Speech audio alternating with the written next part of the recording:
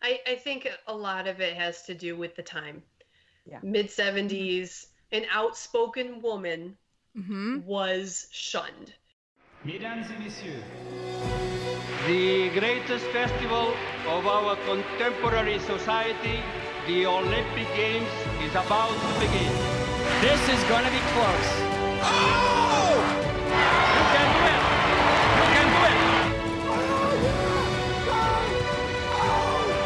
Brilliant, brilliant, brilliant.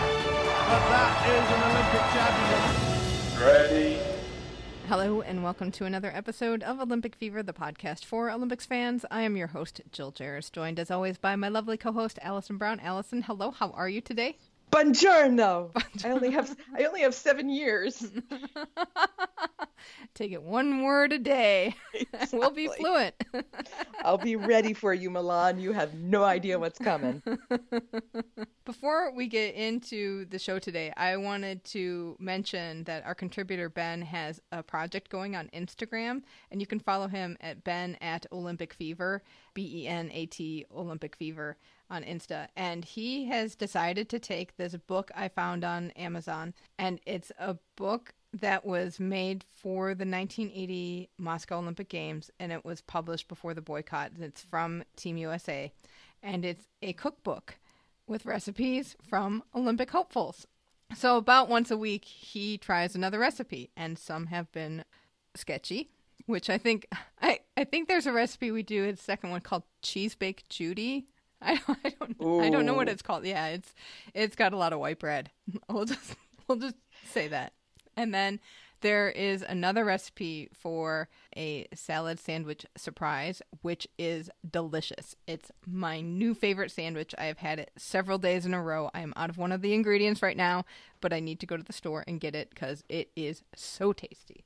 So check Ben out. Yes, I have been watching those, and I'm not close enough to come over and try them, though I would like to. But I always worry when a food has a surprise in it. I know, I do too. But this was surprisingly good. Yeah, the recipes have that very 70s flair. Just keep tuning in to see what else he comes up with. And I, as guinea pig tester, will keep you posted. I got to tell you about my CoSport ticket buying experience. So you won certain tickets in the lottery, right, and then you have to go and actually complete your purchase. No, so this is a different thing. So I have completed my purchase. We have tickets. We've bought them. They are hopefully on their way. Then after the lottery, they had another ticket allotment, or it was leftover tickets that people decided not to buy once they got them into their cart. And this was a first come, first served sale, and it was yesterday. And if you were on Twitter, we were going nuts on Twitter with what was happening in this sale. And I went online and logged into my account about 35 minutes before the sale started. And it was just like, well, here's the countdown clock to the sale, and you'll be put into the queue. So I was number 4,820. And it took me about an hour and 15 minutes to get to the top of the line. Wow. And sure enough, when I got in, there wasn't much there. And so you'd click on something and it would be gone. And then you'd go back, and then you'd exclude stuff that was already sold out, and you'd see if there were any buttons up.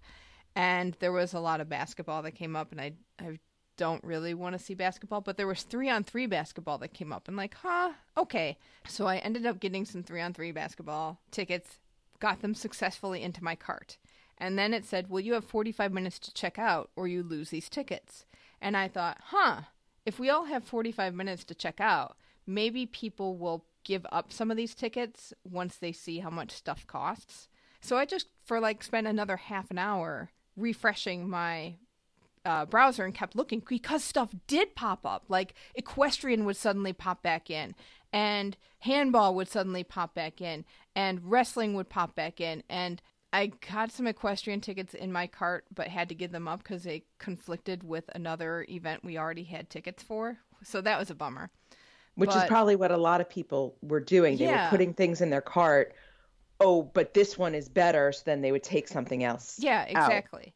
And then I managed to snag some wrestling tickets. So excited. And then with about 15 minutes to go, I couldn't get anything else. So I start checking out, and I got fairly far in the process, and then I went to myself, oh, I should go back and take screenshots of everything. And I don't know if I don't think that did anything, but and then I went back through the process again. I was putting in my credit card information. Then I got the page popped up again and said, no, you have to fill out the boxes with the asterisks. And they were already full with my correct information. So I submitted again, got the same stuff again, retyped it in. It didn't take for like 2 or 3 times. And then all of a sudden my cart was empty. Oh. I have no idea what happened. I tried to send him a comment because I'm like, well, I know you can't do anything about it because these tickets are now long gone. And then when I tried to send the comment, I got an error message. And they said in the error message, well, hit contact us if you're still having problems. I'm like, well, I'm having problems contacting you. And then it was just like, well, I'm done. I'm giving up. Oh, so CoSport was not doing it for you yesterday. No, clearly. it was tough. It was tough. And then like what frustrated me was I did end up spending all afternoon on this, and I didn't have the time to spend on that because I got work with some deadlines. I'm like, oh, this is not what I really needed to do with my day. But I do have tickets otherwise. Remember what Ken Hanscom told us? Yes. So I did sign up with the OS Tokyo 2020 tickets site tracker, which is os-site-tracker.com. And it does cost 15 euros, which is like $17. And I have been getting messages from it saying, here's a batch of tickets that are on sale. They haven't been tickets I could purchase because a lot of them have been in Germany. And then the CoSport Australian site went live today. So I've gotten messages about those tickets. And that's been a little frustrating. But I do, like, the bot works. It's telling me when stuff is available. So you'll get more tickets. Yeah, exactly. So there will be opportunities. It was interesting. Some people on Twitter, I met a lot of people on Twitter yesterday, and we got some followers. So hello and welcome. The one thing that frustrated me was somebody who got in early got opening ceremonies tickets. Wow. And bought extra so they could sell them for a profit. Those people have a special ring in hell. I know. It's the Olympic ring of hell, right, where they belong. That is awful. I mean, I know it's not awful, but that makes me mad. It made me mad, too, because there are so many people who want to see this, and it's just another way that the Olympics is not for the average fan, right? In a sense. And Tokyo's doing what they can do to make the tickets affordable, and I realize that opening ceremonies is not going to be an affordable ticket because it's a super popular one. Right. And that's fine. But for somebody to say, oh, I got the opportunity to buy extra tickets, so I'm going to try to rip somebody, force somebody else to pay more so I can make a profit, I don't like that. And there's nothing Tokyo can do. You can't legislate against bad manners. Right. Because that's what that is. Right. It's not illegal. It's not immoral. It's just not very nice. That's correct. So I will say, oh my gosh, the fees on CoSport. Oh, Ticketmaster has nothing on these people. Oh. I would love to hear from people in other countries who don't have to go through CoSport what your fees are like. The 3-on-3 basketball tickets that I was going for, they were $77.62 a ticket. So that was 8,000 yen. Not too bad. Handling fee, $15.52. Each ticket? Each ticket. So that made the unit price $93.15 just for the ticket. And then you had to have an additional fee on top of that, which was currency conversion fee and a merchant service fee of 2.54%. So you're paying because you have to use credit cards and you have to use Visa. So that's that fee. So that's for my whole order. There's a fee for that, and then there's a flat rate shipping fee. Flat rate shipping fee was $35. Now the wrestling tickets, the face value of those was $349.31. Handling fee of $58.22 per ticket. Wow. Right? Wow. Yeah, right. So like the more expensive your ticket is, your handling fee goes up too. Like for what?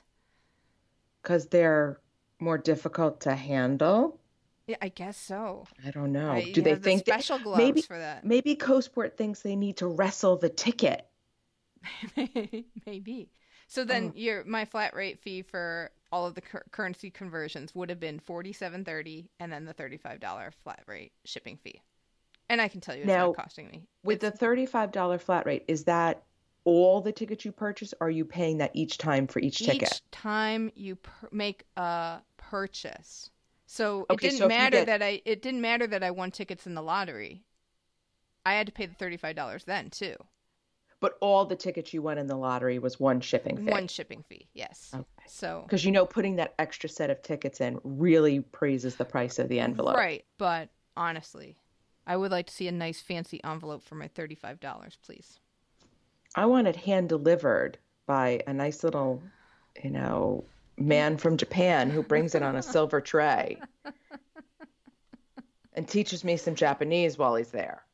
It was fun. It was fun to try, and it was fun to hang out, but it was just a frustrating experience when it all came down to it. So thank you to everyone on the Twitter feed who was listening and following along. So there are many ways to interact with us online. We are Olymp Fever on Twitter and Insta, and Olympic Fever Podcast on Facebook. And we also have an Olympic Fever Podcast Facebook group, which is a lot of fun to hang out in. All right, let's get to today's discussion.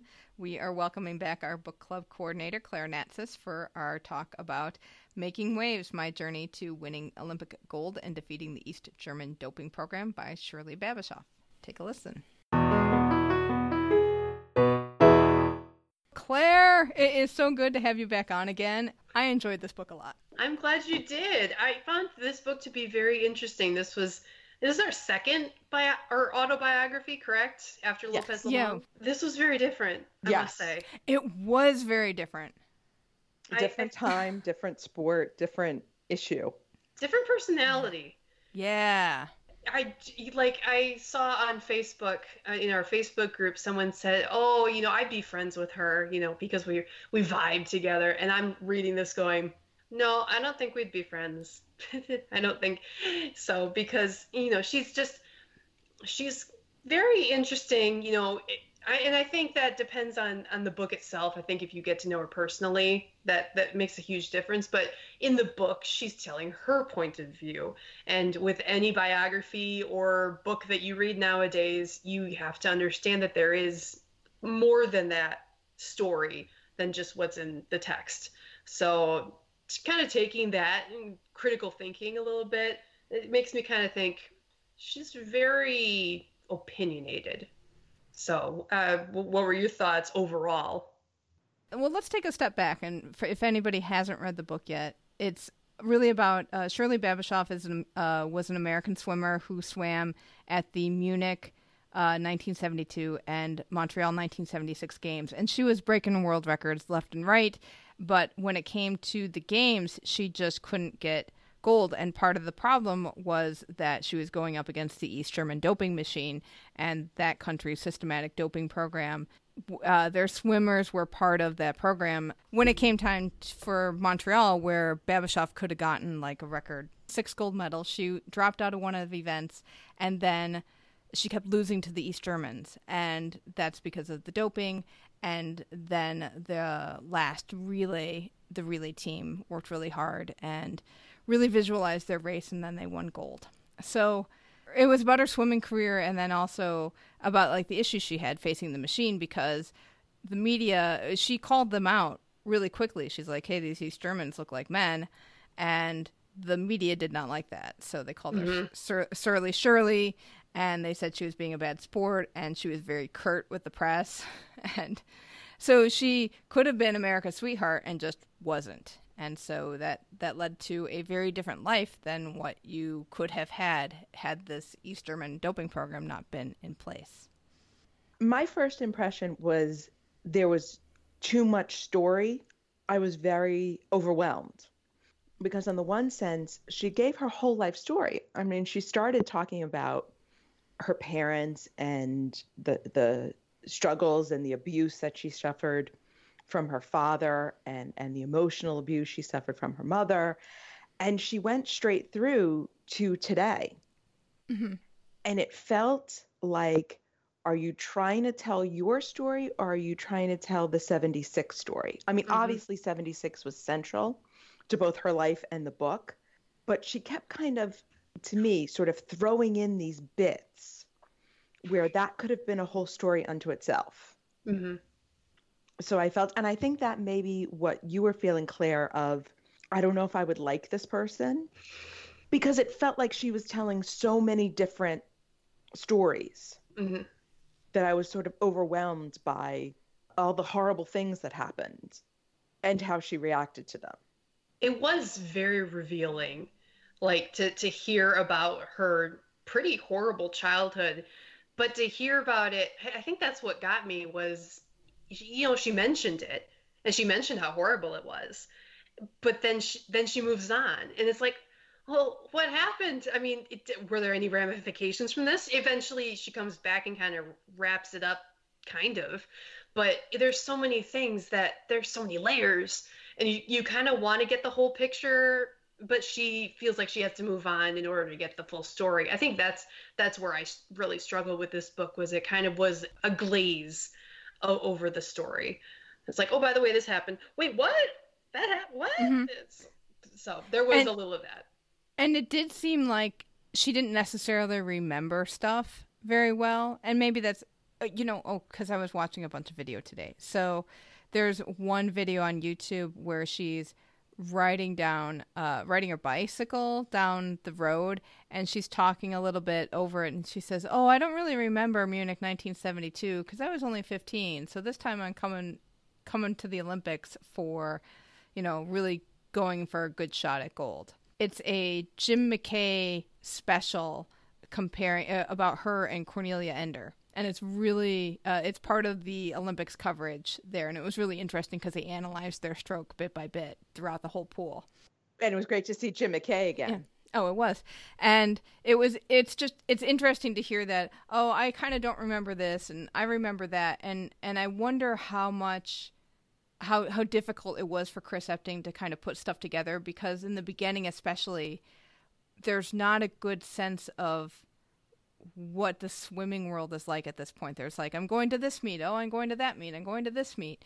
And swimming back then is very different from how it's organized today, but I believe that one of Fina's first world championships happened during her swimming career. So, yes, you have this whole evolution of how the sport is taking place, and these meets that are coming on board, and I couldn't get a sense of what was important and what wasn't important. It just seemed like one day she's going to Texas for a meet, and then the next day, which this did happen, the next day she's going over to Europe to swim, but it was just like, well, we went back to California, then we were in Africa, or then we went to France, then we went here, and then we went there. And I just couldn't get a sense of what was important and what wasn't in this time period for a swimmer. I wonder if you mentioned Chris Epting, I wonder if her co-author really struggled with her keeping him at arm's length, because it felt like the whole story, like you were saying, Claire, it was glazed. It felt like a lot of that early childhood and even her teenage years was at arm's length. It was like when she started talking about things that happened in the 80s and 90s, I felt like I was reading a different author. So you don't have the issue of having an abusive parent. You don't have the issue of being attacked by the press, so that she's able to reflect on that time in a less compartmentalized way.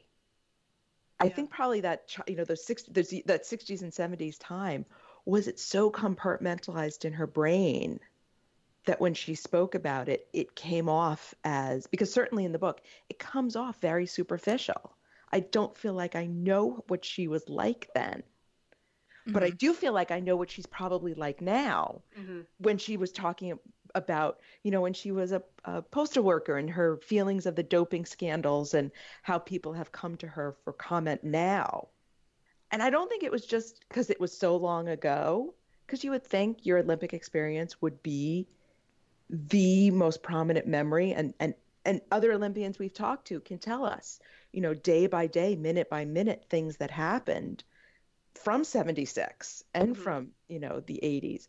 I think that's something symptomatic of being an abuse survivor, that everything is pieced separately. Oh, I was going to say, not to interrupt you, but I was reading an article today from the New York Times just to see what was said about her in the press. And there's an article from July 15th, 1976 by Frank Litsky where he goes, "When Miss Babashoff speaks in public, she seldom uses 2 sentences when one will do. When she was asked about which of her 4 freestyle races she liked, she answered with almost a speech. I like the 100 because it's short, but I don't like it because it's short. I like the 200 because it's a perfect distance. I like the 400 because I can go easy some of the time. I like the 800 because I can go easy most of the time." It's just that, like you say, did she compartmentalize stuff and not really... Obviously, they didn't have media training because she talked about how her sister got media training. And through her videos. yeah, right? I love that. TV USA is showing them, do not act like this. Oh, look, it's my sister. Mm-hmm. Surprise. Exactly. So even I wonder if Chris Epting was doing his research and couldn't find anything great in the press to work with either, to give him context to write a story that made you connect better. Right. And since she got such pushback from the press, she shut down as well. Mm-hmm. So once she said that first thing in Montreal about, do you not see what's happening here? She very early took one look at those East German girls and said, this isn't right. And she said it publicly. And after that, I don't think for the rest of the Olympics you saw the real Shirley. Yeah. And so there is no record of what she was probably really like at that time. Going back to one of our previous books, when we did read the autobiography from Lopez Lomong, I could read it in his voice. Almost all of it. I know he had a ghostwriter that kind of helped him out as well. With this book, a lot of the early history, it was almost like, and then I went to this championship, and then Chris Epting filled in like all of the newspaper-worthy information. It's like, it happened here, and it happened on these dates, and these people were there. And that seemed very much superficial, where that wasn't actually Shirley that was saying that. I think a lot of the holes were filled in with just information pile up. You're right, though. In the latter half of the book, it seemed like there was a lot less of that because it was kind of Shirley being able to be honest and reflect more on it. I am curious about your thoughts. Jill, especially, you went to Montreal last year, I think it was, and yes. Toured around. Swam in the pool. With all of your history on Montreal, how did that line up with the things that you read? I feel horrible about this. I didn't know who she was, and I was an age group swimmer, and this would have been a person for me to know. It was right about the prime. I swam from like ages 8 to 12, and it was a big deal. I went to swim camp. She mentioned Indiana University, Doc Councilman as the coach. I went to his swim camps. I knew who that was, and he was a big deal. I could name every male swimmer who was a big deal. Could not tell you who the female swimmers were from the 70s, but I knew Mark Smith, I knew John Neighbor, I knew Gary Hall, I knew all of them. But the women did not know them, and I should have known who Shirley Babashoff was. So I think the first real female swimmer to enter my brain was Nancy Hogshead and Carrie Steinseifer. So from 84 when they did the tie, when they had the tie in the 100 free. Yeah. So I feel really bad that I don't know who she was, and I'm not sure if that's because of how she was portrayed in the press, or I mean, she won silvers, so she didn't win gold, so she wasn't like one of the golden children, because we all knew who Nadia was, but we could have known. She could have been a household name. She could have leveraged that for some fame, although I don't. Well, maybe without the doping, maybe because she really, Alice and I talked a little bit about this, she's bitter. Oh man, There's a lot of bitterness in her. And even though she's happy where she is and she has a job she likes and a child she adores, you can just see how bitter she is from this whole episode. And rightfully so. To be fair. I was just going to say that. Yes. To be fair, from when we first spoke and I was doing my research on it, I would feel just as bitter as she does, I think, because she did, we've talked a lot about doping now and athletes and the redress. And yes, a lot of those athletes do end up getting the medal that they should have gotten. Right. But it's never the same. It's never the same because they lost commercial opportunities. They lost training money. that would have been awarded to them by their national organizations. And they just lost, speaking fees and, all those parades and just silly things that don't necessarily matter. And then a lot of people retire who might not have retired if it didn't happen. Would she have stuck around until 1980, which wouldn't have ended up mattering because of the boycott, if the doping hadn't happened? She was only 19. That's a good question. Although at the same time, remember when John Neighbor told us, look, there was nothing because we were amateurs. And so what are you going to do? Unless she was in college, which wasn't a good fit for her. What would you do? Or you got married to someone who could support your training. I don't know. It's really interesting. It's sad. She certainly lost out. She did. She should have been on a Wheaties box. Yeah. Mm-hmm. I think a lot of it has to do with the time. Yeah. Mid-70s, an outspoken woman was shunned. And, if you were a sweet young lady that ended up winning golds, then you were adored. But if you weren't, people didn't want to talk to you. It's basically the reverse of what's going on now. We have outspoken female soccer players who are demanding equal pay, and everybody is latching on to that and saying, of course they should. I mean, they've won more World Cup championships than our men's teams have. So it's very much the opposite of what we experience now. You very much have to put yourself in those shoes and say, well, because right now, when I look at this and I go, how dare they, call her Surly Shirley for these things? She was only speaking what she thought. But back then, people didn't want to hear that. And if they did, they thought you were strange or, an anomaly. Right. And the unsportsmanlike conduct that you have. You should, it was almost like we were afraid of a communist country. Right. The whole idea of doping is in the zeitgeist now. In 1976, it wasn't. No. And they probably didn't know what to do with it, too. And they were supposedly passing the tests. I don't know what those tests were. Let's be completely honest. Even the athletes didn't know what was going on. A lot of the people that get hit on doping today would say, oh, I didn't know. But to my knowledge, a lot of the East Germans had no idea what they were putting in their systems. And even if they asked, they were being lied to.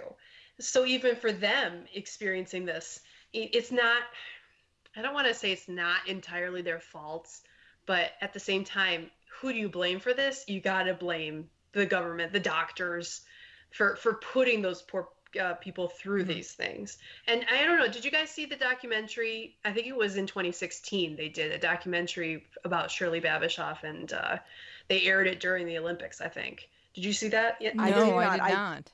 The Last Gold? Yes. I actually watched it live when they mentioned it. So I was kind of like, oh, I want to know about this. So that's where I first heard about Shirley Babashoff. And first heard about her. I had no idea who she was before that. So that's what clued me in when all of a sudden somebody mentioned, oh, hey, we should read this book. It's like, oh, yeah, I remember that from that documentary I saw.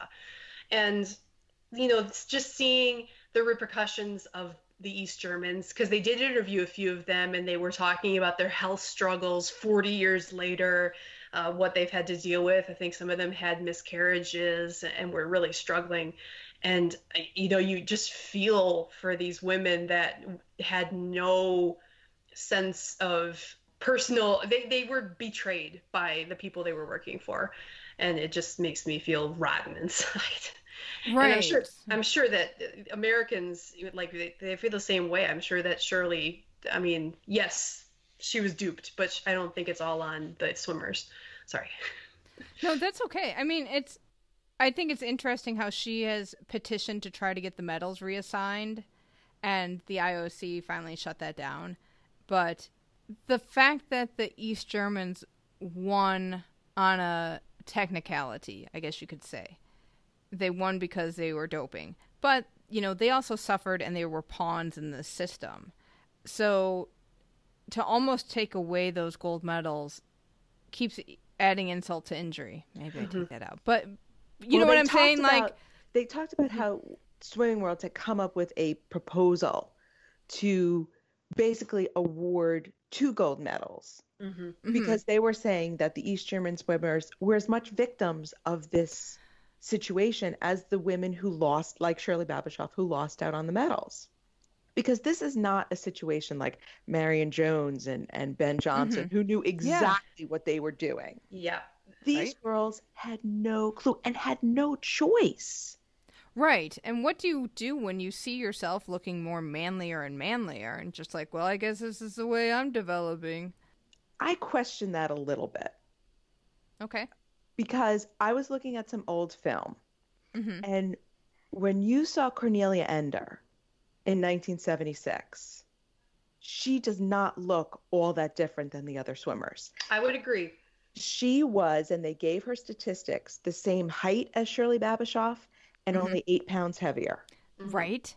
So when I looked at her, I thought her body looked very different than swimmers do today. But in comparison to the other girls, she didn't look that different. No, so you had to wonder if that was her true talent. Because she did, like, you see some of the other pictures of some of the other swimmers from the East German team, and they are really very masculine looking. That's true, yeah. And because I was very curious about Cornelia Ender too, and it could be very well that she had that much talent all on her own, and maybe, who knows? I haven't been able to dig into the East German government records, and do they have, they track stuff very well, but do they have broken out like, we're going to give this person this and this person that, and what did they give her? Right. Or did they give her anything and just say, oh, we're just training you? I don't know. That would stink. It's like, oh, we're going to give you a placebo. You're doing well enough, but we have to make it look like you're taking drugs of some kind. Oh, I'm man, sure she was. I mean, I'm sure she was, but maybe not to the extent. And also, if her body was, obviously, women's bodies have a very great variance. I don't think doping does anything to your height, even when given to somebody very, very young. I don't think it's going to make you grow taller. So her height was all her. And the question is, was her build? She probably would not have been that much smaller. Now, she recovered more quickly. She was able to train longer. Yes. She was able to do all those things. So I'm wondering if, and again, this is our sort of lack of knowledge of doping, which is good. It really didn't change her physique as much as it gave her other advantages. Right. It may have given her the ability to train like decades ahead of her time, because we know so much more now about training and how to train properly and in cycles or do weight training and all that. Right. She was able to implement. I don't know. It's a good question. You know what else? I don't want to forget to bring this up. One of the things, not just Shirley's losing the gold medals and the other athletes who lost the gold. One thing I noticed about the list of athletes who should have been gold medalists were some Canadians. And remember how Montreal was the first host city that never won a gold medal at their own Olympics? Yeah. So I was just like, oh, that shouldn't have happened. And it was so disappointing to that country. That Canada was crushed. The Canadians were crushed.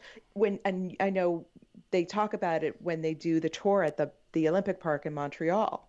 Because I went on it years and years ago, and it was probably in the 90s, and the person who gave the tour says, and here's the flags of all the countries that won gold. The one flag you don't see, and she got teary-eyed. Oh my goodness. And this was a girl who, trust me, was not alive in 1976. This still bothered them. Probably was about 30 years later. So that makes me even more mad than the Shirley Babashoff story, in a way. Sort of these ripples of the doping. Yeah, all the story trajectories you change for history with this one event. Yeah, but you don't hear about it. You hear about the Americans, being loud about it, because that's what Americans do. That's why we have a podcast that is loud and talks a lot about stuff. So I guess that's just a thing. There was one thing that really bothered me that I don't want to glaze over. it really bothered me that she kept referring to the women, that competing against the women who were doping was like competing against men. And I think the reason that bothered me so much because of what we're dealing with right now with Caster Semenya. And you weren't competing against men, because women can compete against men. We see it in other sports. They compete on equal footing in dressage. We've seen where they've done mixed teams for bobsled. You were competing against women who were cheating. And I wish she had used different language. Instead of referring to these East German swimmers, it was like competing against men. You were competing against cheaters. And giving us the unfair advantage in that kind of way. Yeah, I can see that. Because women can compete against men in some sports, not necessarily in swimming, because obviously the elite times for men are faster than for women. She trained with men. I mean, we've seen lots of mixed teams and mixed relays, and that language really bothered me, because I think that's what's bleeding into the Caster Semenya story, that she's not a real woman, that somehow she's cheating. And she's not cheating. She just is who she is. And it's not the same as what these East German women were doing. That's my soapbox. That really bothered me. No. Speaking of men and women and transgender, Bruce Jenner makes an appearance. I know. As Bruce Jenner. As Bruce Jenner, and appropriately so. I did think the Bruce Jenner and O.J. Simpson appearances were just bizarre. She throws in these little anecdotes that she met them, and basically that they're both horrible people. Right, rude and just unpleasant, and I'm like, and then they went nowhere, just like randomly. OJ wanted to speak to me in the stands. Like, I don't even know who OJ is. He didn't like that. It felt like she was sort of saying, I knew they were terrible people long before everybody else did. And that's the same thing coming back to, you got to make sure you understand everything. Which is a struggle now, because what's fake, what's just put in a book to get ratings and to sell copies, and what is actually truth. You really have to think critically with these kind of things. And this is maybe the second book, because I read that, what was it, the history of the Olympics or something like that, which was just games. Oh yes. Oh, that made my brain melt. And he was just so biased sometimes about things, and that's where I kind of said, I gotta read this with a grain of salt. And this was another book where it's like, well, I gotta read this with the full perspective. Definitely. And like that full perspective, one of the other things I read about today was it was so interesting when she said, I didn't keep in touch with my relay team, even though they were really close then. And I will say, I really liked how that relay team thought about how they were, I know I said this already, but they thought about how they were going to perform, and they did all this mental training before they actually went in the pool, and that really helped them. But 2016 was the first time since 1976 that the remaining 3 women had been in the same place. And the one of the team members died of a brain tumor. Hold on. Who was it? Kim Payton died of a brain tumor in 1986. And so in 2016, someone got the other 3 together, and that was the first time they had been together. And the article said, mainly because Babashoff had resisted any reunion. And she talks in this book about how they mean a lot to her, and how they get together, and it's just like old times or that. And one of the swimmers, Boglioli, remembered writing to each of them on the team in 1992 when the state doping program in East Germany got revealed, and she was working on getting that support from the USOC to revisit the 1976 results. And she goes, I received this letter back from Shirley. It was a 2-page rant. She just felt cheated and robbed and heartbroken. And that's kind of what I feel, that there's an element of that to this book. It's a longer rant. That's kind of, thank goodness she was working with a writer, because I think if she wrote this on her own, it would be very, very angry. And even the bitterness still comes through after all of that editing and inserting of facts and information, so you get the context of it all. There's still a lot of bitterness, and I mean, even the title, which we always pick books with incredibly long subtitles, My Journey to Winning Olympic Gold and Defeating the East German Doping Program. I wonder who thought of that title. So it's interesting. She could have just called it Shirley's, Surly No More or something like that. And, or time to apologize, everybody. You done messed up. Yeah, and we don't want to lose the fact that her message is true. And she was right. Yes. And we might not like the way she delivers the message, but what happened to her and what happened to the other swimmers was wrong. And they were robbed and they were cheated. And I'm saying this to myself because Jill and I had this conversation. It's not fair for us as spectators to tell her she shouldn't feel how she feels. That is true. Even though we may not like it and we may not want to have a cup of coffee with her, and reading some of this book was unpleasant because of how angry and bitter she still is, that's hers. Mm-hmm. And that's fair. And I'm telling myself this more than anybody because I was so frustrated with how bitter and angry she was. And I didn't want her to be so bitter and angry. I wanted her to rise above that and overcome it. And she didn't. And that made me mad at her, which isn't fair.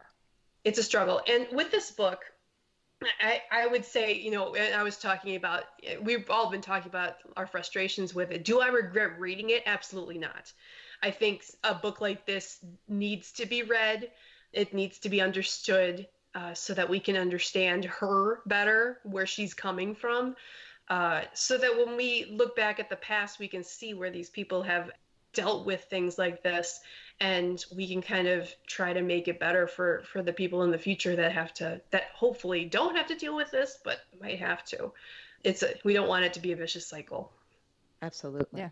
Yeah, I would totally agree. I would totally recommend this book. It might push your buttons in a way that you don't want to be pushed, but it's an important story to tell, an important piece of history to know and try to learn from. And unfortunately, the Olympic movement or aspects of the Olympic movement keep repeating that history, but maybe at some point we'll learn if we keep getting books like Shirley's out there, or the message keeps getting repeated in different ways and more athletes speak up, maybe we can get a handle on it.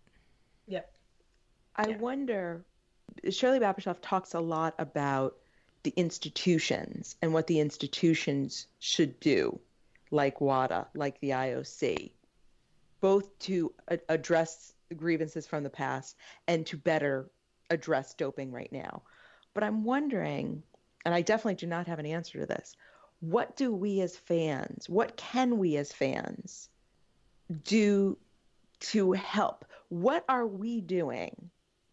Or are we doing something that's making either doping easier, doping more appealing? Are we accepting these athletes too much at face value? Are we not being critical enough? Are we being too critical? I want to throw that out there to say, is there something that we can do even on a one-to-one level to say, we all agree doping is wrong. We can't do anything about the system, but what can we do? What can we do? That's a good question, and I wonder if some of it is the emphasis on winning instead of just taking part, because there's the medal tables every night when you have the Olympics. Who's leading the medal table? Everybody wants the gold medal, and I mean the taking part is a very important thing, and everybody's got a very hard journey to get to that level, and it's all valid. So maybe if we put more emphasis on that, I don't know, because it's a very good question. Oh yeah, it's a great question. I see us as Americans being people that, okay, if an up and comer, pops up and shows promise. I'm thinking in particular of this high schooler named Matthew Bowling. who, he's an amazing sprinter. Oh my gosh, he's amazing.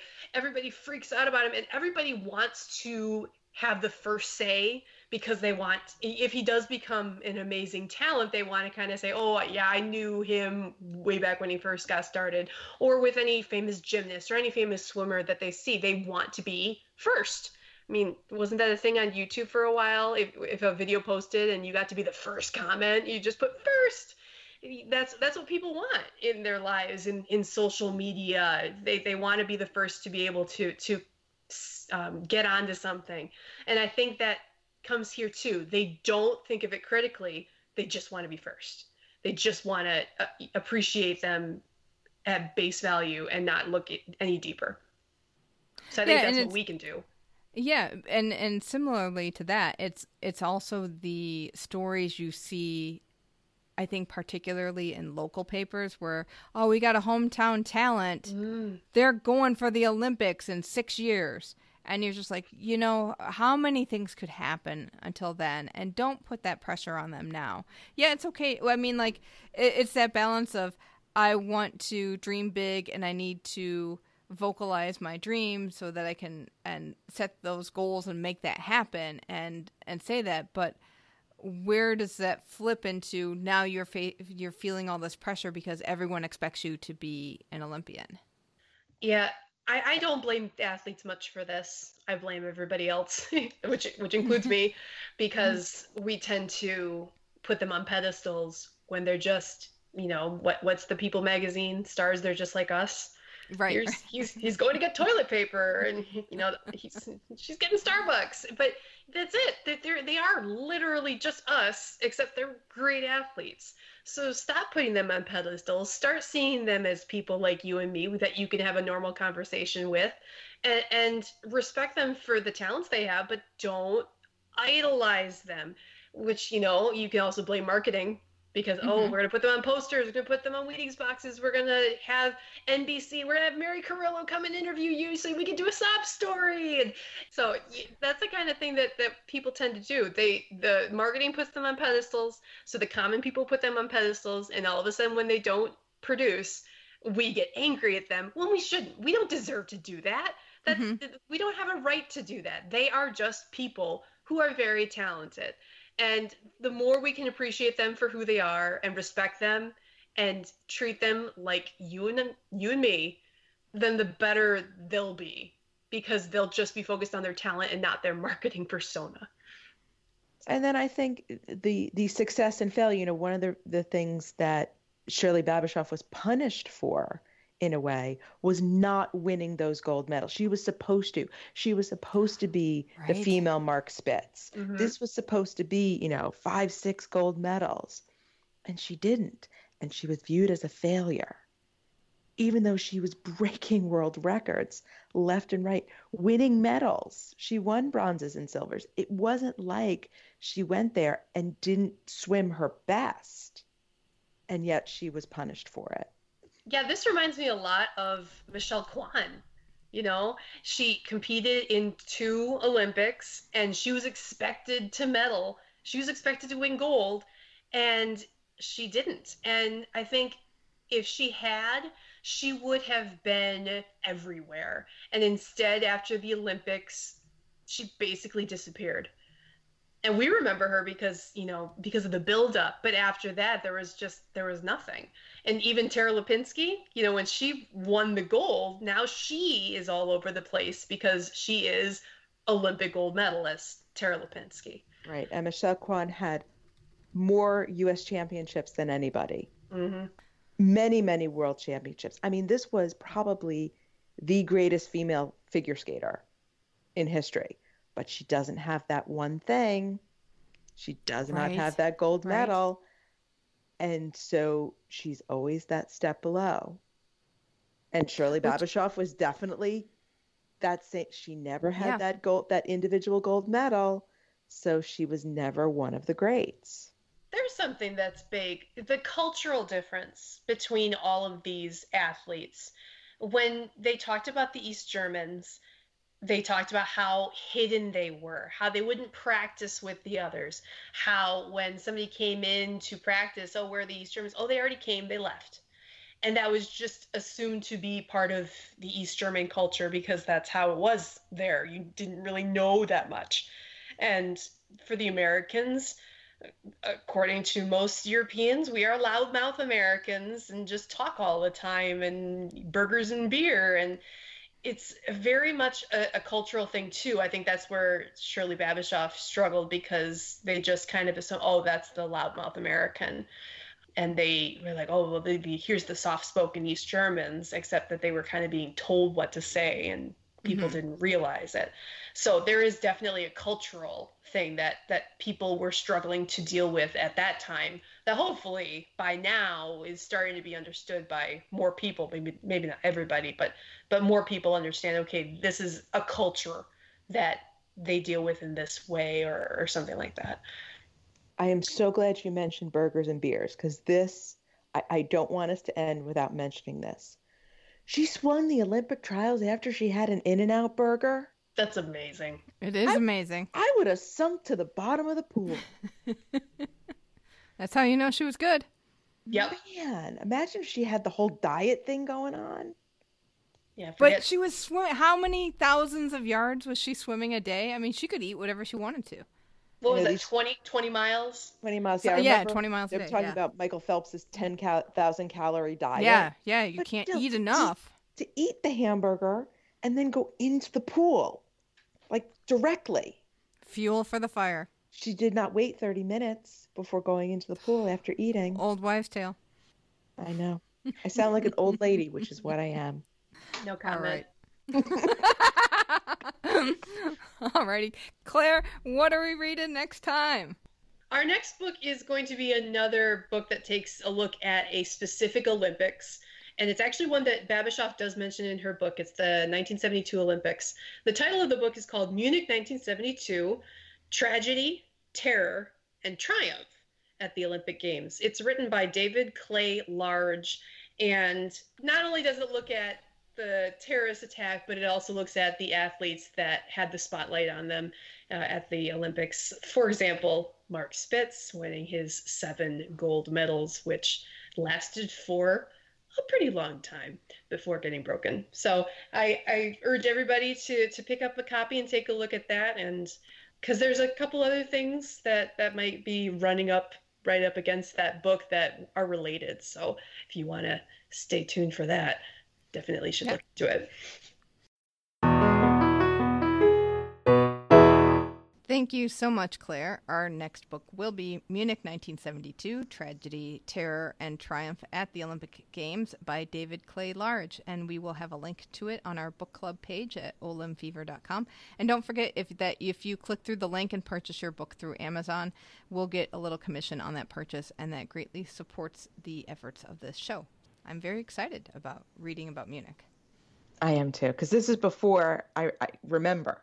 Right. And we will have our next book club meeting sometime in November. Moving on to some IOC news.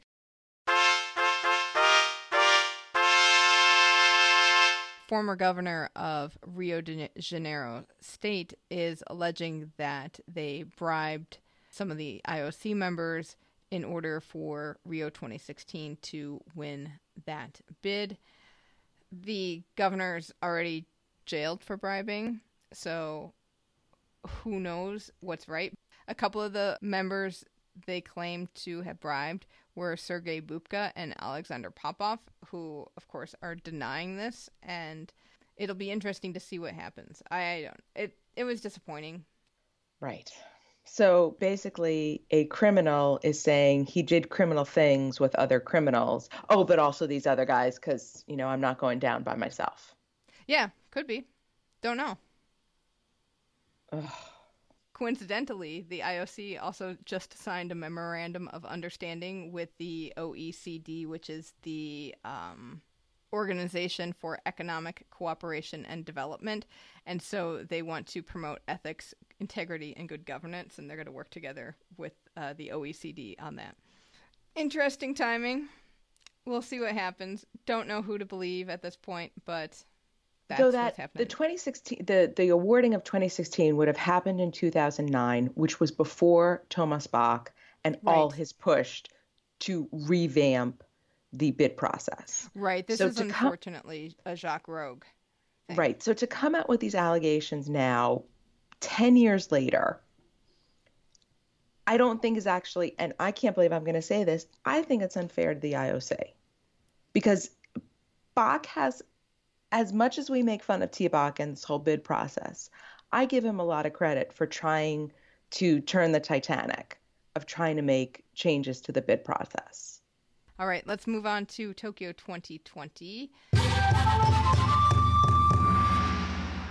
The Tokyo Organizing Committee has announced their 1 year to go events. They have a whole bunch of stuff going on. The actual 1 year to go ceremony is by invitation only, but there's other stuff happening in the city that you can look at. It's at the Tokyo2020.org website. They have this initiative coming out called Let's 5-5, which 5 in Japanese is go.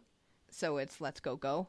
And so they're going to talk about the 55 sports in the program, in the Olympic and Paralympic program. Oh, how clever. Isn't it cute? Yeah, 55 sports in the Olympic and Paralympic program. So they're going to have a big event where you can get to know the sports. That's on Wednesday, July 24th from 10 to 6 in the Tokyo International Forum Plaza. And then they're also going to have online, if you follow them, they're going to have little 1-minute videos of every sport. There's also a little exhibit called in Nihonbashi City area, which is going to be called Feel 2020, which is going to talk about how to dress. So this will feel... What do you mean, how to dress? We are organizing an event to bring the heat and excitement of the games a year in advance to the Nihonbashi area. The visuals will feature athletes, spectators, and images of the overall support toward the games. The spectator ambiance of the competition venues will be recreated in the Nihonbashi area. Come and experience the games now. Huh. So it's like a test event for spectators. I guess so. Because, we have to practice. That's right. And it's going to be hot, so... Yeah. I'm going to go sit on my couch when we're done and make sure that it is properly positioned. Be my test event. Listeners, you also, if you are working through your test events for watching the games next year, let us know. We want to know your optimal setups for how many screens are you going to have? Are you going to have them going all at the same time? Where are your snacks going to be? Are you thinking about snacks? Yeah. Oh, let's do a thing on social media where 1 year out, people should post their test event. Oh yeah, I love it. Their spectator test event. Right? Their proper, because there's gear you have to wear. The right, what do you normally wear? Where do you position yourself? I want to see everybody's spectator test event. And if you have recipes, maybe we can put together Olympic Fever cookbook, and Chef Ben can make those on his InstaFeed. I will try to make the I've been threatening to make the Olympic ring Jell-O molds. Yes. I think this is it. I'll need to test it out. All right. That sounds good. You can send us your recipes. Either you can post them on our podcast Facebook group, or you can email them to us at info@olimfever.com or olimfever@gmail.com, whatever works best for you. The other thing that Tokyo 2020 is doing with 1 year to go is unveiling the medal designs. So that will be super exciting to see. And they've announced that they've achieved their goals with all of the metal that they needed to collect and refine. And the Kyoto News was reporting that the collection process generated 32 kilograms of gold, 3,500 kilograms of silver, and 2,200 kilograms of copper. That whole project was amazing. Yeah, it was so cool. And now they're doing the same thing with the plastic, with the podiums and some of the others. So I love that whole process of them recycling. They're talking so much about sustainability and then putting it into a very public, prominent position. Like the medals and the podiums are all recycled materials. Right. And using, and if you as an average person give them a phone to recycle or something electronic or plastics to recycle, like, you have a part in making that happen. And that's really neat. And, talking about your test events, if you are on the lookout for what you should wear, you can shop our Olympic Fever merch store. Our store, you can find the link on our website at olympfever.com, or you can shop directly at tpublic.com/stores/olympfever. We've got a bunch of new designs, and you can get t-shirts, you can get mugs, you can probably get some glasses. So if you need something to drink out of, we can make for that your happen test for event. You. Yes. You're going to need some early morning coffee, I'm sure, or tea. Definitely tea, and then maybe some late night sake. There you go. I'll have to test that event as well. Let's move on to our Team Olympic Fever update. Tofu! Happy tofu! Busy tofu! Busy My tofu. goodness. Yes, we have some world championships going on right now. The FINA Artistic Swimming World Championships begins on July 12th in Korea, and our artistic swimmer, Jacqueline Simoneau, will be competing in solo and duet and as part of the Team Canada team competition. I'm excited for her. She has been having such a great season so far, and it's just, I want her to win. I know. How do you say swim well in French? I don't know. Because I'm sending her such good vibes. I want her to do so well. Go, Jacqueline. We'll be looking forward to seeing how you do. Our Team Olympic Fever ice hockey referee, Jessica Leclerc, is doing Maine's Try for a Cure this weekend to raise money for cancer-fighting efforts. We'll have a link to her fundraising page in the show notes. So she's done this event before and raised a bunch of money, and it's really cool that she's doing it again. So go, Jessica, and I hope you raise a bunch of money for cancer research. Our Team Olympic Fever speed skater, Erin Jackson, is competing in the Roller World Games right now, and she is doing inline speed track. She has been the top American finisher, but I will say South American countries like Colombia are just really, really strong in inline skating. So she's had a lot of tough competition. She got 12th in the 500-meter inline speed track event and 17th in the 200-meter. So I don't like to comment on women's bodies in general, but I do want to say when I was looking at the pictures of Erin Jackson as compared to how she looked at Pyeongchang, she looks more like a speed skater now. Oh, really? See the difference, even though she was inline skating in this, just looking at her body. I was like, oh, you've been training on the ice a lot longer, which is actually kind of exciting to see. I know she's been working so hard on it. And I definitely could see, like, okay, those clap skates are working for you. Good luck to Erin, and we'll be keeping an eye out on your progress. And then Kim Rohde is competing in the World Shooting Championships in Italy, and she got a silver in mixed skeet with Christian Elliott, and she's competing in single skeet as we tape. We want to take a second to thank all of our Patreon patrons, because it does take a good 20 to 25 hours to put a show together, and our patrons really help us in providing the financial support, not just for the elements of the show that cost money, also for the time we put in. So if you believe in the show and would like to support our efforts, please visit patreon.com/OlinFever, and we have patron levels for a variety of budgets, and some levels include bonus tape. Very cool. If you can't get enough of us, we'll give you more. Or our guests. That's true. Okay. On that note, we will wrap it up for this week, and we'll catch you back here next week for more Olympic stories. Thank you so much for listening, and until next time, keep the flame alive. Stay in touch. Email us at olimfever@gmail.com. That's OLYMfever@gmail. You can also leave us a voicemail at 530-763-3837. That's 530-70-FEVER. We're on Twitter at OlymFever, and you can join in the conversation at our Facebook group, Olympic Fever Podcast. Thanks again for listening, and until next time, keep the flame alive. You can't legislate against bad manners.